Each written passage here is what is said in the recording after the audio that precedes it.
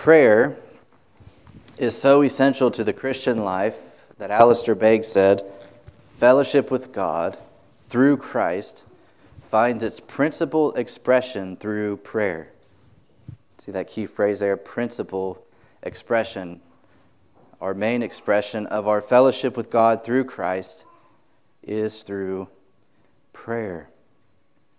Spurgeon thought prayer so crucial that he said, I would rather teach one man to pray than 10 men to preach. And I find that to be a rather astounding statement from the man that we call the Prince of Preachers. Spurgeon knew that the power for preaching, the power for the Christian life was found in the Spirit working through prayer. He once told his congregation that if they ever stopped praying for him while he preached, he would quit on the spot. He understood that prayer is vital. Prayer is needed. Prayer is valuable. And I wonder, do you value prayer that highly?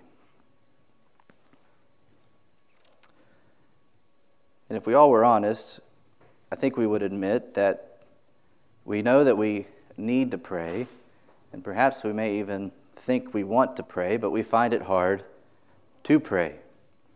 And there's much going against us. The flesh, the world, and the devil, they fight to keep us from prayer. Our own laziness keeps us from prayer. And whether or not we admit it, we need motivation to pray. And in our passage this morning, Jesus motivates us to pray by giving us his promise for prayer. Jesus' promise for prayer. And Luke records Jesus' promise through a parable, and then Jesus applies the parable with a promise, and then Jesus at the end of the passage gives us the foundation for his promise. So first, we see a parable. And the parable is found in verses 5 through 8. But before we look at that, keep in mind that throughout these verses, verses 5 through 13, Jesus is making an argument from the lesser to the greater. He's going to begin with something that sounds good, but he's going to get to something that sounds even better. So keep that in mind as we go through the passage, because verse 13 is really the climax of what Jesus says. So we have this parable. It begins in verse 5. Which of you who has a friend will go to him at midnight and say to him, Friend, lend me 3 loaves, for a friend of mine has arrived on a journey, and I have nothing to set before him. So there's one friend in the parable that has another friend come on a journey late at night. And it's a bit of a crisis. The journeying friend needs food, and the friend receiving the friend doesn't have it.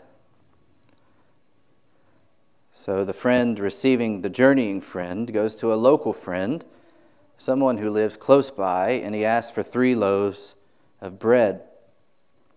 Now there are 2 realities here about the Eastern context in which Jesus lived that's going to help our understanding of the parable. First, it was not all that uncommon for people to travel at night because it was hot. It's super hot, and I don't blame them. I don't like traveling, period, but if I had to walk in the heat, I'd definitely be walking at night. So someone coming at midnight was not out of the realm of possibility. This just happened. That is the way people traveled. They often traveled at night. But the second reality is that the reason this was a crisis is because hospitality was a sacred duty and privilege. That's why he goes to his other friend at midnight. So it was unthinkable for the friend to turn away his journeying friend without doing something. And Alistair Begg, as only he could say, he couldn't give him a bowl of Rice Krispies and call it a deal. I would have been okay with that, but couldn't have done that. So the friend goes to his friend at midnight and says, Help, I need bread. And look at how the friend responds there in verse 7. Do not bother me. The door is now shut, and my children are with me in bed. I cannot give up and give you anything. His door is shut, which is like a big do not disturb sign. Don't bother me. The whole family is in bed together. Many houses just had one bed. They just had one room, so the whole family would sleep together, which is why I thank God for his providence, because if I lived in, I would never sleep.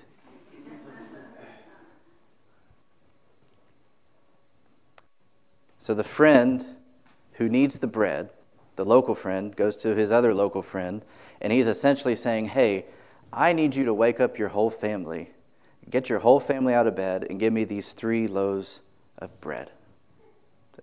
And somewhat understandably, we can understand the guy's response, hey, go away. I'm asleep. My kids are asleep. Don't you know, never wake a baby. You know what will happen if you do that? I'm not going to give you this bread.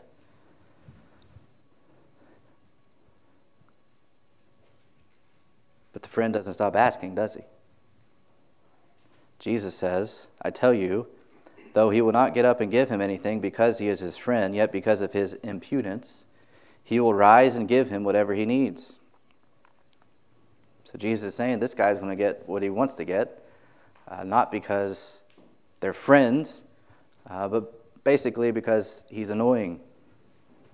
That's what this word impudence means. It means persistent shamelessness. It means asking to the point of annoyance. Hey, give me bread. No, give me bread. Give me bread. No, no, no. All right, fine. Here's your bread. So he's persistent. His persistence was able to overcome the reluctance of his friend. That's the point Jesus is trying to make.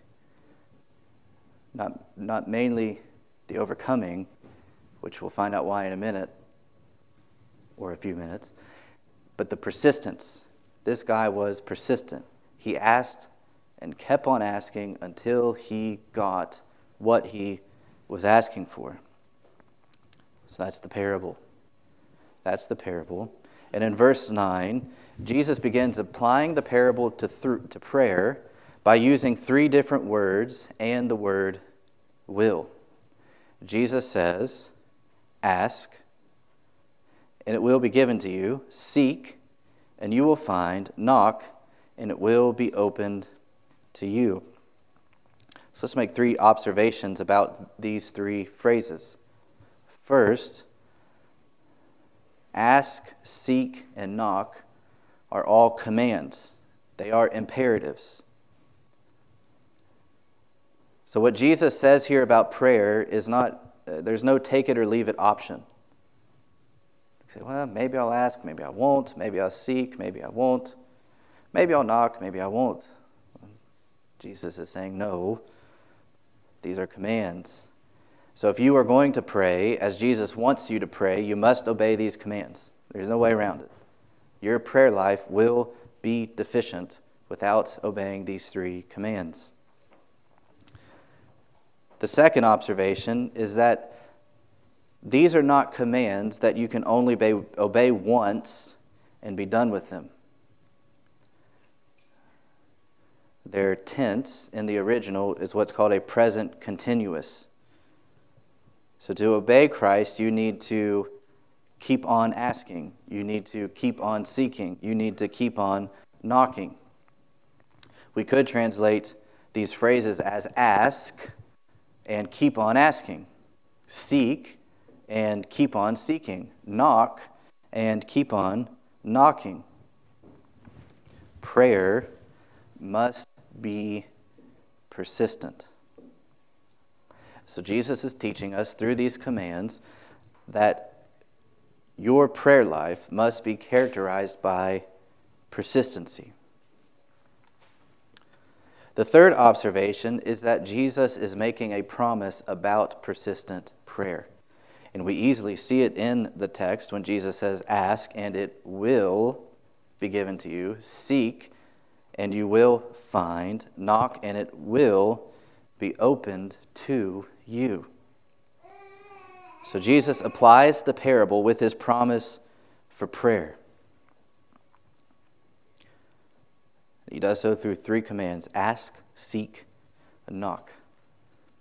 And his context is persistent prayer.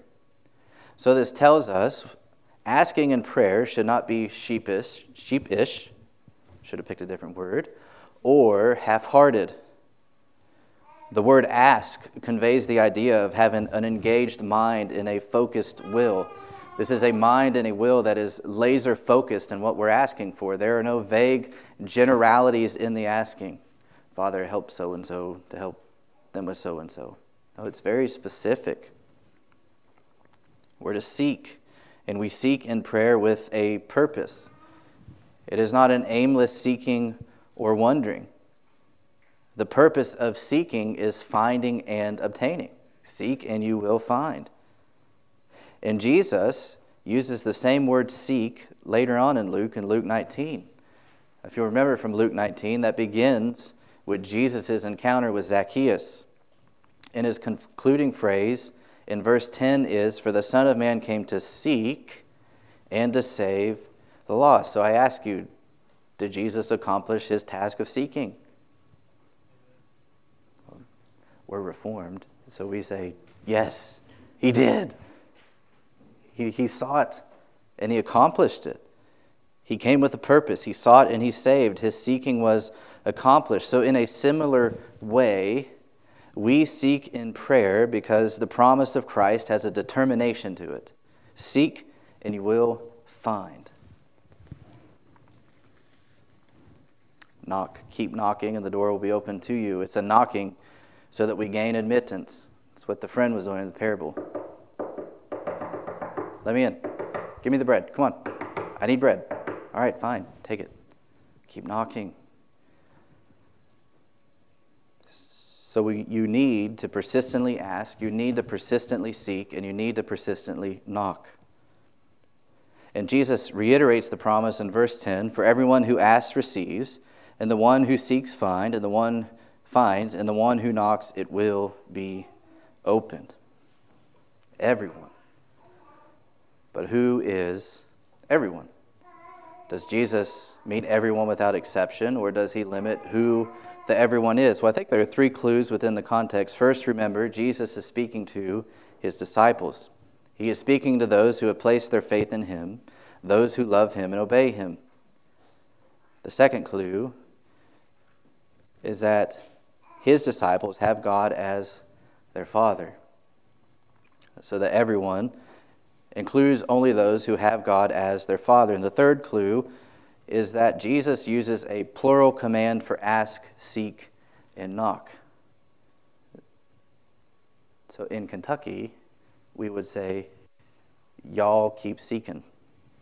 Y'all keep asking. Y'all keep knocking. And no matter how long I live in Kentucky, I still can't pull y'all off. So Jesus is saying, every one of my disciples that obeys my commands for prayer can rest in my promise for prayer. That's what he's saying. The promise is for all God's children, not a select few.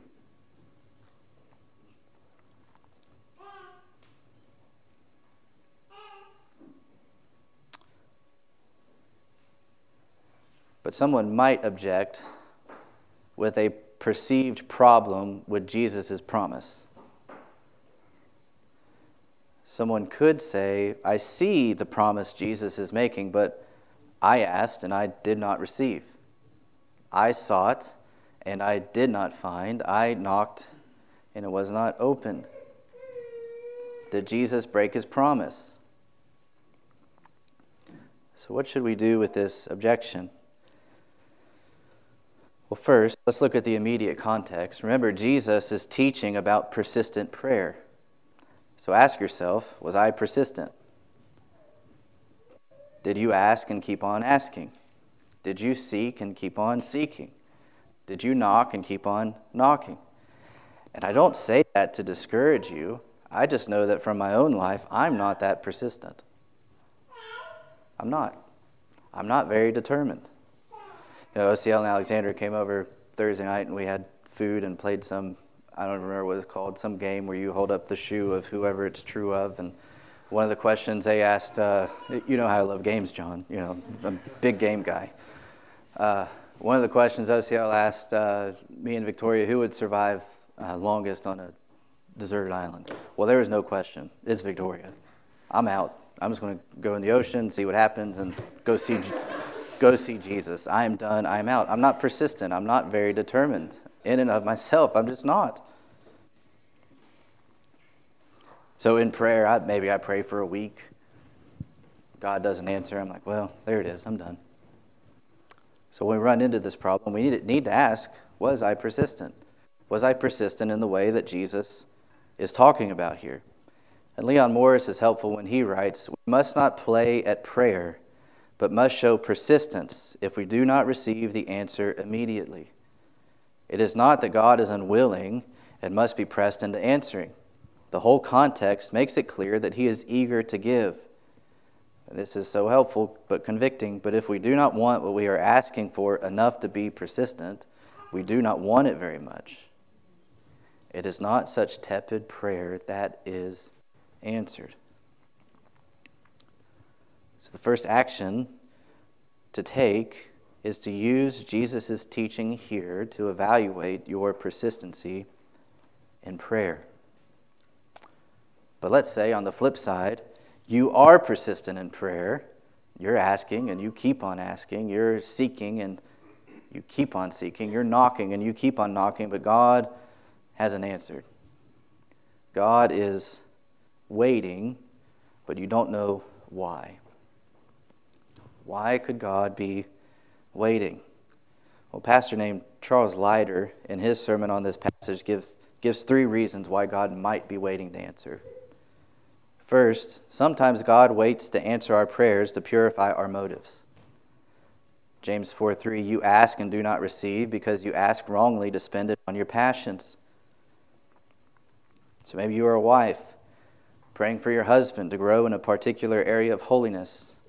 And you ask, but change isn't coming. Perhaps there is no answer because you're asking so that your life would be more convenient. You're asking for your benefit and not for the good of your husband. And we could just as easily switch this around. You could be a husband praying for your wife in a similar way. But sometimes God waits to answer our prayer to purify our motives. Second, sometimes God waits until he can get all the glory. Think of the death of Lazarus. Jesus was warned that Lazarus was sick. And what did he do? He rushed. He hightailed it to Bethany. He waited. And then he went. And by the time Jesus arrived at Bethany, Lazarus had been dead for 4 days. That's where we get one of our favorite phrases from the KJV, by now he stinketh. Lazarus had been dead. Why did Jesus wait? Well, he tells us in John 11:40, did I not tell you that if you believed, you would see the glory of God? God's glory was displayed in Jesus' waiting and Jesus' raising Lazarus from the dead. He waited so that God's glory would be revealed. And I know this is hard to say, so I do not say this as a dull, lifeless theological truth, but sometimes God is most glorified in answering when our situation seems the most hopeless and impossible. And that's because in that situation, that's how he will get the most glory.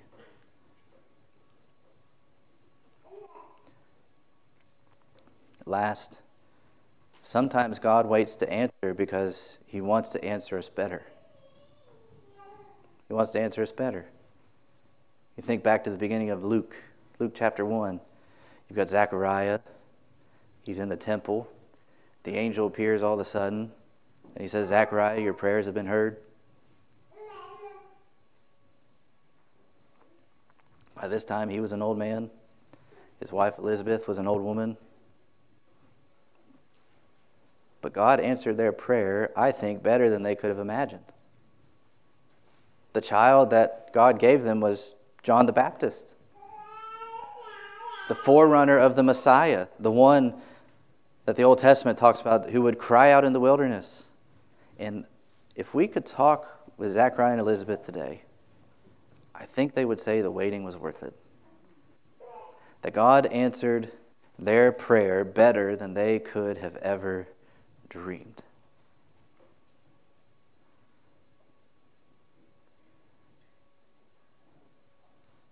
So those are three reasons that when we are persistent, God might be waiting to answer our prayers. But lastly, we need to remember that Jesus' promise is specific. If you'll recall from verses 1 through 4, Jesus taught his pattern for prayer. So as we pray according to his pattern, which is to say, when we pray according to the will of God, we have a promise that God will answer our prayer even if his answer is different than what we would like it to be.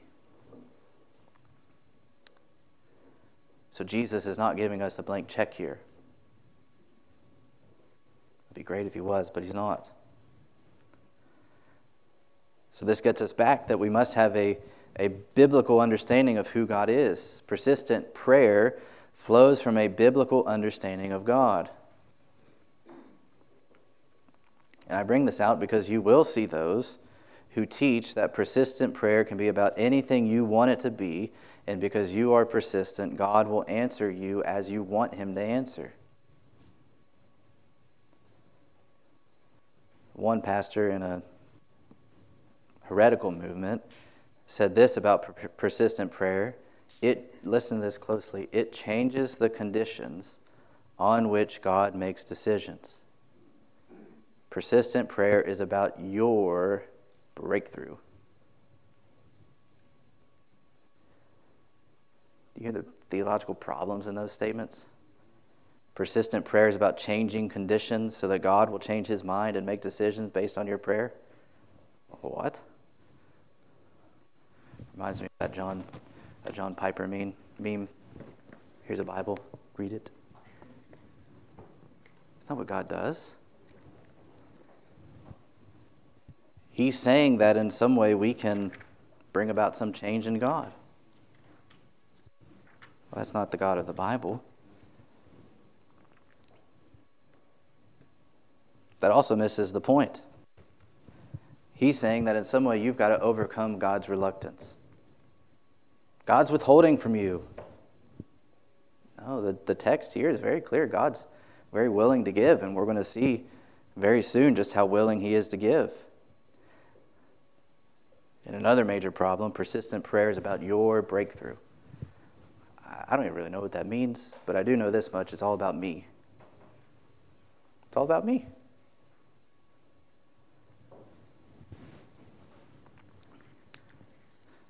So Jesus is making a promise to his disciples that when they obey his commands for persistent prayer and follow his pattern for prayer,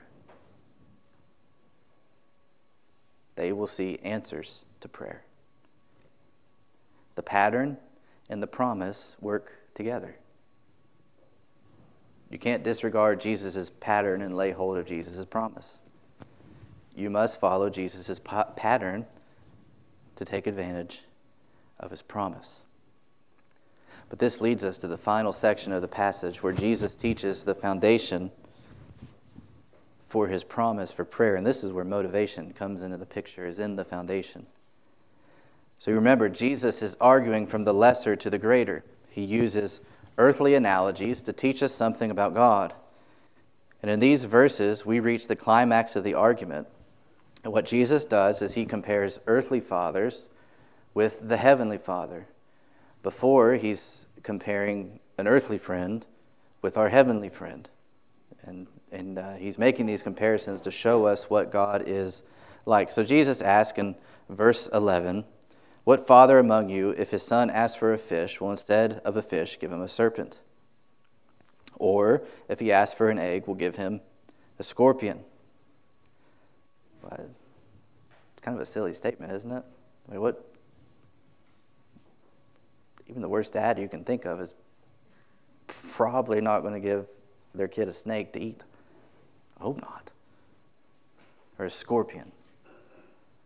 Well, Jesus makes his point very clear in verse 13. He says, if you then, who are evil, know how to give good gifts to your children, how much more, there's the comparison, how much more will the Heavenly Father give the Holy Spirit to those who ask him? So if evil, wicked, earthly fathers know how to give good gifts to their children, don't you think your Heavenly Father is willing to give good gifts to his children? That's what Jesus is saying. So in the words of Martin Luther, persistent prayer is not about overcoming God's reluctance. It is laying hold of his willingness. Our Heavenly Father is able. Our Heavenly Father is willing to answer. And this is the foundation. This is the motivation for asking and continuing to ask. This is the foundation for seeking and continuing to seek. This is the foundation for knocking and continuing to knock. It is the character of our Father.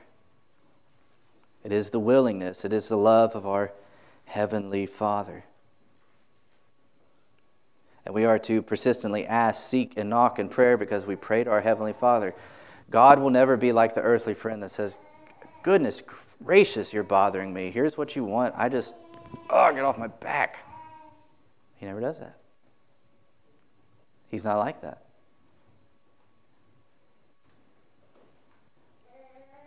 And evil earthly fathers know how to give good gifts, but the Heavenly Father gives the best gift.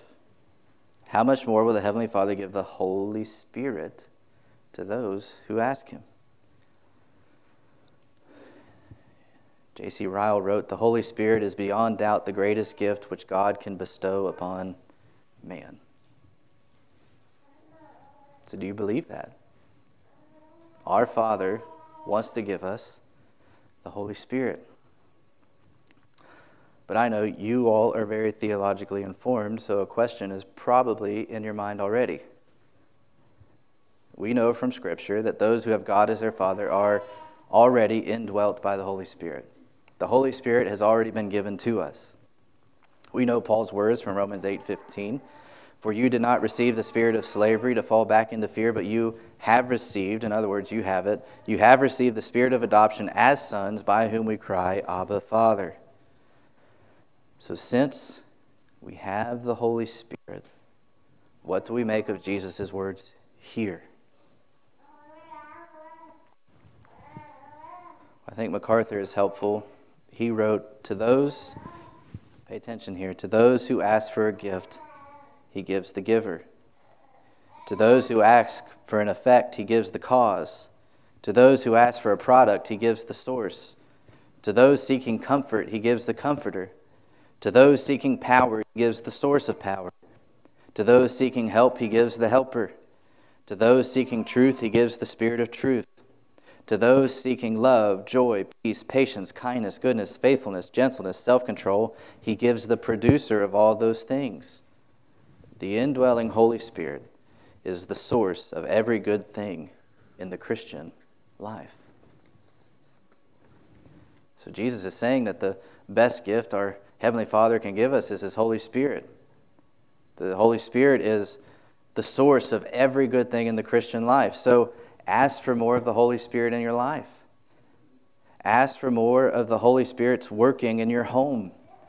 Ask for more of the power of the Spirit in your interaction with your friends. Ask for the help of the Holy Spirit as you go to work tomorrow. Ask for the help of the Holy Spirit as you teach your children. Ask for the help of the Holy Spirit as you pray for your children. Ask for the help of the Holy Spirit as you pray. Ask, ask, ask. You and I are so needy we have no clue. No earthly clue and no heavenly clue. Just no clue. Completely clueless often as to how needy and weak and helpless we are in and of ourselves. So Jesus says, ask. It's not that hard, is it? It's really not. Go through the drive-thru and you ask for a hamburger pretty easily, right? But yet we get to prayer and it's like, oh, asking the Father, I don't know. Ask.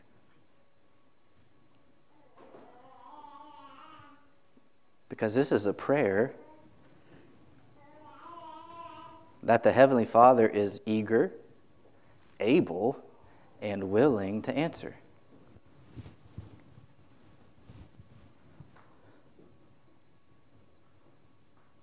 Guaranteed. He'll answer. Now, how he answer, up to him. When he will answer, up to him. But he'll answer. So I ask you, do you want to grow in your prayer life? I know I do. Do you want to grow? Well, may I suggest that you spend more time in Luke 11 and sit at Jesus' feet and learn? In his grace, we have his pattern and his promise for prayer. And the wonderful thing is, Jesus hasn't broken a promise yet. You don't have to go to him and say, Jesus, I don't know. Now ask, seek, knock. He's made a promise. So the question you face now is not, will you pray? The question is, do you believe Jesus' promise enough to obey his command to pray persistently? And perhaps where you're going to start is, I believe, help my unbelief, and then pray persistently.